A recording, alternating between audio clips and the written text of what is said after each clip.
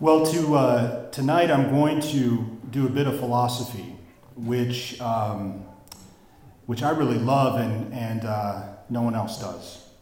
So hang in there with me because it's significant from our first reading. And what I'm going to talk about, remember this, Ed, because this is going to be good for Friday night when you're talking with all the guys.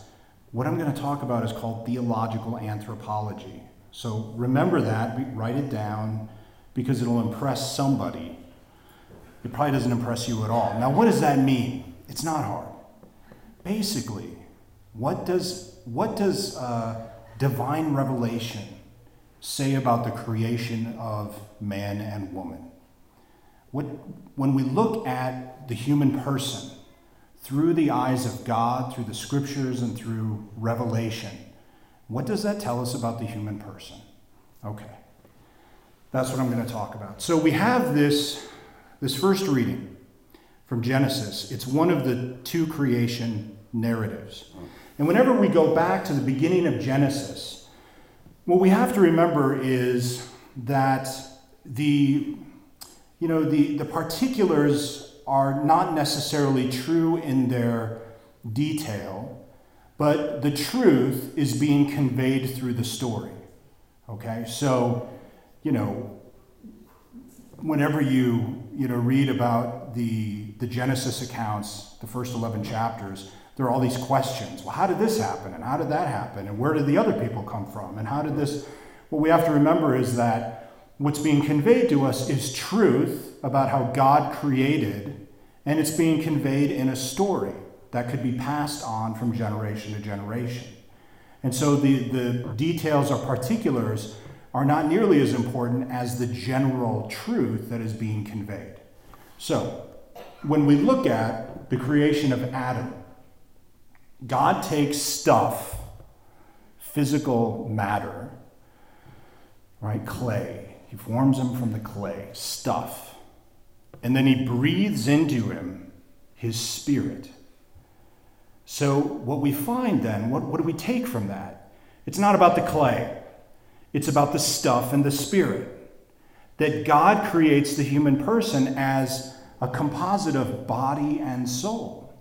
That's what we understand. So whenever we say, let's use Ed again, since he's a willing participant, we'll use Ed again. So if we say, well, who are you to Ed? He would say, well, I'm Ed. If we say, well, what are you? Ed would say, well, I'm a human being. And we say, well, what's a human being? And the right answer would be a human being is a composite of both body and soul, the soul being created by God, and the procreators of the body being the husband and wife. They assist in creation. So the human person is both body and soul. This isn't new to you. This is what's being conveyed to us in Genesis, that God creates Adam with intention, both physically and spiritually. He's both matter and spirit. And then, poor Adam's alone. And so God makes him some animals. I've got a puppy, and the puppy's okay. And I'm sure Adam had a puppy, and Adam was like, yeah, the puppy's okay. But when he saw Eve, it sounds like he went, well, this is different. This is much better than a puppy. Eve is like me. Not like the animals. She's like me. She's created, he probably couldn't have put it all together, but we understand that this spirit that is breathed into Adam and Eve is the image and likeness of God. She's created in the image and likeness of God just like he is. And not only that, but he can give himself to her, and she can give himself to him in a very special way that is both physical and spiritual. God intended it to be this way. This is what we take from divine revelation. It's clear, it's unmistakable, that God intended human beings to couple together as man and woman, so that they could, through their complementarity, not through their sameness, through their complementarity, and their distinctiveness come together and form one flesh union. And this says something about the human person. This obviously says something about human sexuality. This says something about how God creates and what he intends. Okay. Now, this was the understanding of the human person for centuries and centuries and centuries, until we get to about 1700. And you know what happened around 1700 was the Enlightenment. And in your mind, you should be saying, boo. That wasn't so good. Well, some of it was good. But there's an aspect of it, a few aspects of it, that were not so good. And one of the aspects of it that were not so good was that thinkers said, you know what? All of this God stuff, this revelation, is getting in our way. It's bogging us down. We want to start with a blank slate, just reason alone. And so we're going to, rethink all of these other things that we had been thinking for thousands of years. And we're now going to just use our reason, because our reason is so perfect. We're just going to use our reason and not God, anything he said. And we're going to determine the nature of man, and the nature of human sexuality, and the nature of morality, and the nature of government, and the nature of all these things, just through our reason. Okay? And so what happens is you get this division now, this fracturing between the human person and any kind of design. That God created us with an intention, that God intended us to be as we are, that God who revealed, to us that marriage is between a man and a woman, that the human person, not just spiritually, but also physically, was intended by God, that in his essence, physically and spiritually, is his nature, is who he is, who and what he is. That it's not determined by the man or the woman, but it's determined by God. So now you get to the Enlightenment, okay, and man says, well, we can figure this out on our own, because we're sick of the church, and we're sick of God, and, we're pretty proud about the efforts of human reason. So they jettison all of this other stuff. And they say no longer does nature tell us anything about the human person. No longer does the physical stuff tell us anything about the human person, because we have rationality. We can determine all these things for ourselves through our own unaided efforts of the mind and reason. And what happens is, over the last 300 years, right, the understanding of the human person becomes more and more fractured. The understanding of human sexuality becomes more and more fractured from its original source and intent as designed by God. And so as the human person is merely just rationality, is just spirit, and not also physical reality, the body no longer gives data about who or what the human person is. All right? So the mind can just create for itself and determine for itself things like human sexuality and what to do with it. And so you begin to see through the early part of the 20th century and into the latter part of the 20th century a collapse of this understanding, this traditional understanding of the human person and sexuality.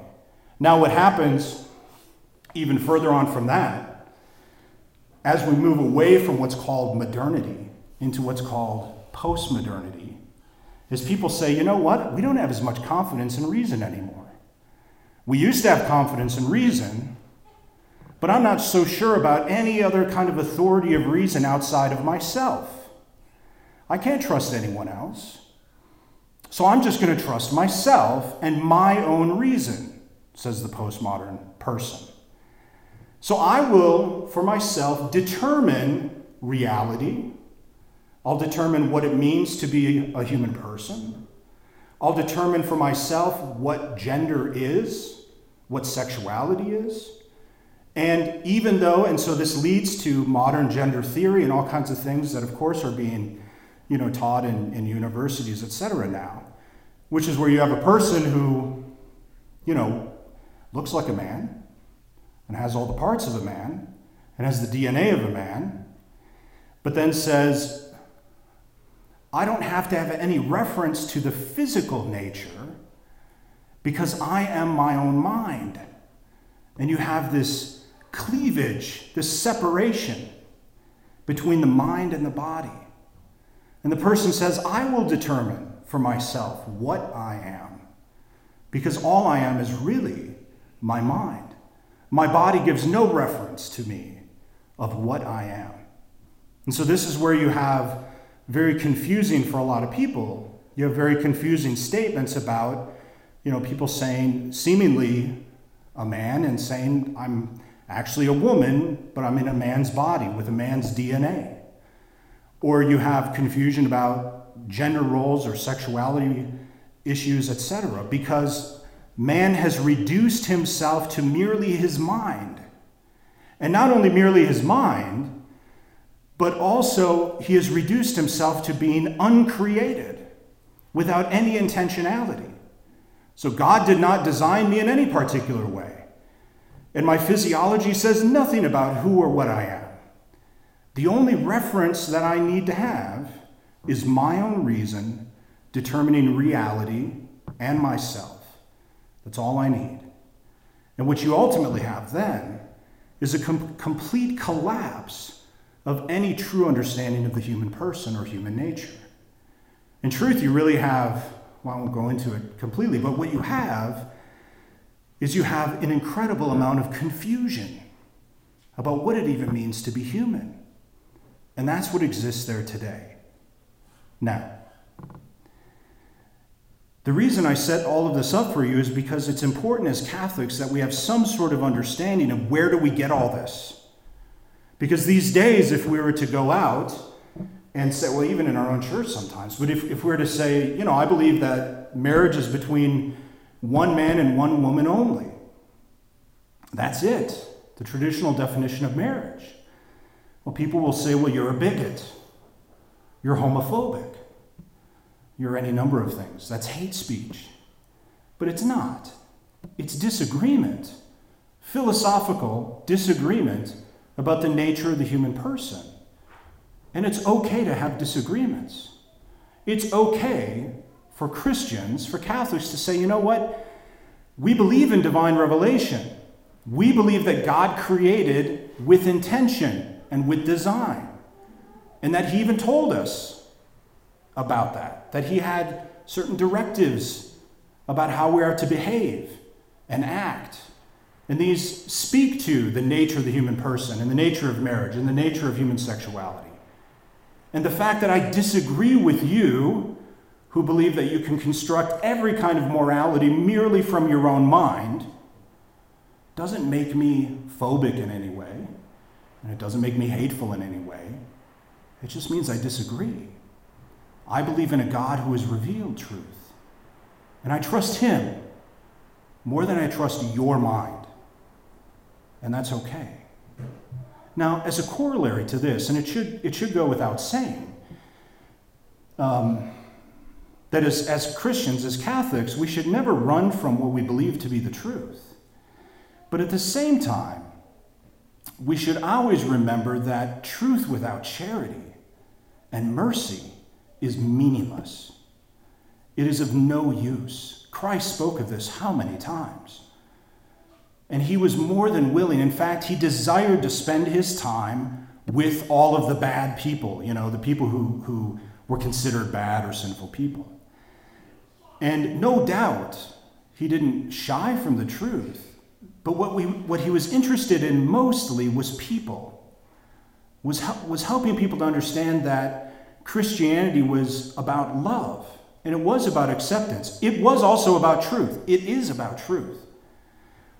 But speaking the truth into another human person's heart without them thinking we love them and care about them is without really any value. And so, of course, every human person should first have their dignity revered by us, even if they do not revere it themselves, no matter what their situation. They deserve our love. In fact, the gospel demands that we give them our love. And perhaps There are certain times, like tonight, but perhaps there are certain times or certain opportunities that you may find yourself in a situation where you could say, well, let's talk about that issue. This is what I think. This is what I believe. This is the philosophy that I follow. It does no harm to you that I believe that, because I care about you. Because the charity that I have extends to you, and the truth that I share with you does not vitiate that charity, does not make that go away in any way at all. But at the same time, brothers and sisters, we cannot shirk our duty at times to profess what is true, even though we might be labeled in a way that we do not like. The truth is the truth, and God has spoken, and it is clear. Let us not be afraid of that truth. Please stand.